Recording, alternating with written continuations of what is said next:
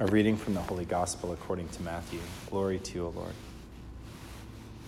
Jesus said to his disciples, "Do not give what is holy to dogs, or throw your pearls before swine, lest they trample them underfoot and turn and tear you to pieces.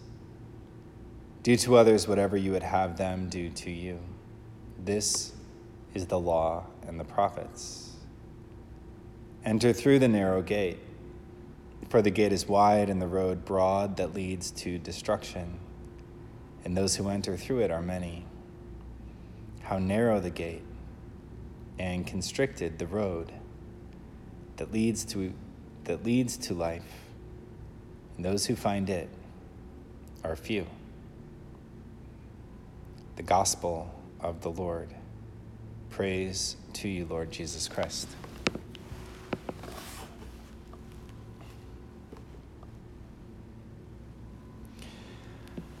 Our Lord has three sayings today in the Gospels. Don't give what's holy to dogs, or throw your pearls before swine.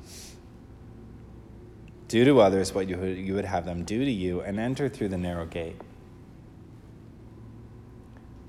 And enter through the narrow gate.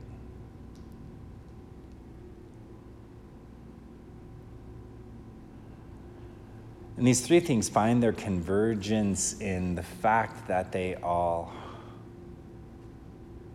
are really about a person. You know, when we think about the narrow gate, like how narrow is that gate? Can three people enter that gate, standing side by side or shoulder to shoulder? Can one person enter that gate if they suck in their gut and squeeze through?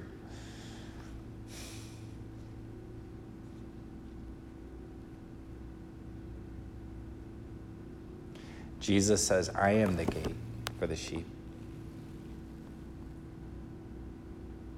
Which means that the narrow gate is as wide as our Lord.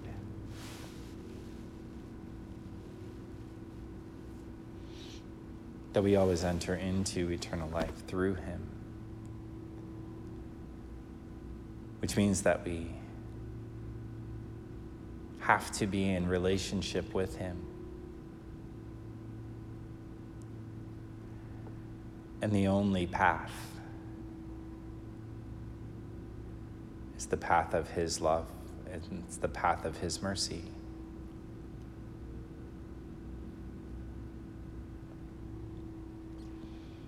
And sometimes we're tempted to try to find a way around that.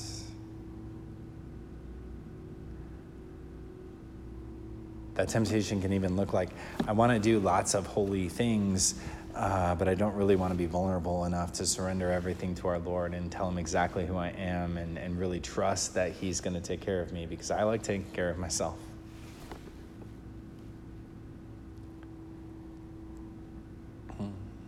But he's the one that takes care of us.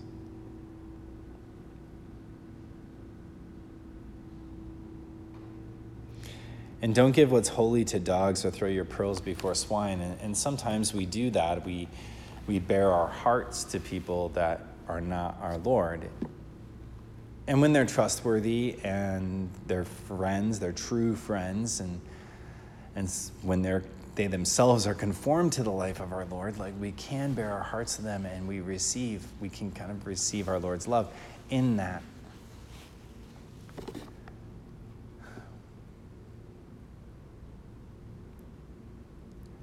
But there's parts of our lives that we really need to take to our Lord, and it's only important that he knows about them, the desires that he puts on our hearts, the areas of sin in our life that he's calling us to surrender, the beautiful inspirations that we have in prayer. They're all things that when we share them with the wrong people, they fall short. Our hearts can be trampled, but our Lord will never do that.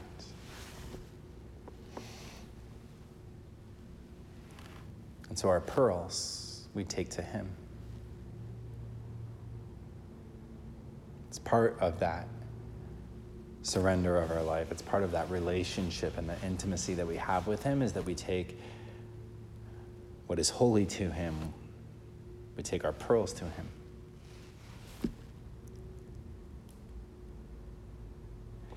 And do to others whatever you would have them do to you. Also, when applied to our Lord, we might say something like, do to others as our Lord has done to you. The way that our Lord has received you, the way that our Lord receives your vulnerability.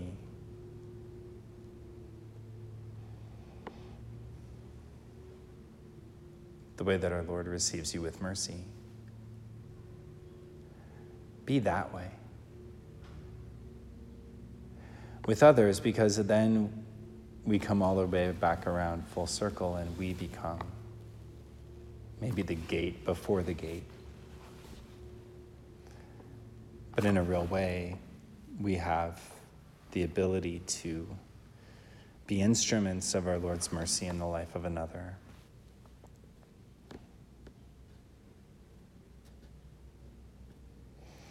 You know, recently I was having a really hard time and just feeling really forgotten. And I shared this in a support group meeting for priests and a priest meeting, and one of the guys called me right afterwards, and he really cared for me in a way that I needed him to,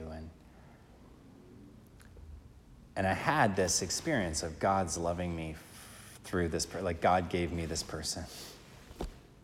Our Lord gave me this person, and that person became the gate.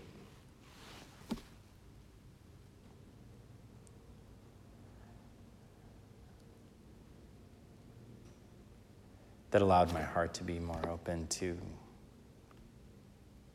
the love of our Lord and the transformation that our Lord is offering.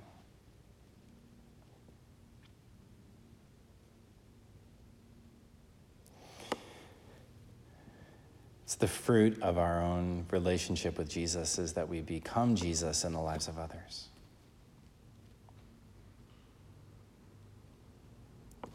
And so today, let us pray for the grace to truly surrender to him and to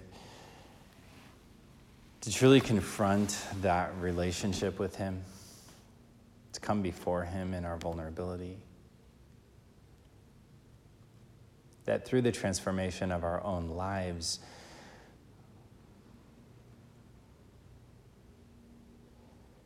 we might live in such a way that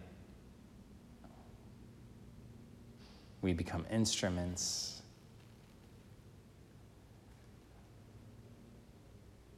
that are available to our Lord to reach into the hearts and the lives of others. And let us pray together the prayer of spiritual communion. Lord Jesus Christ, although I cannot now receive you in the most holy sacrament of the altar, I ask you to come spiritually into my heart and abide with me forever. You in me and I in thee, in time and in eternity.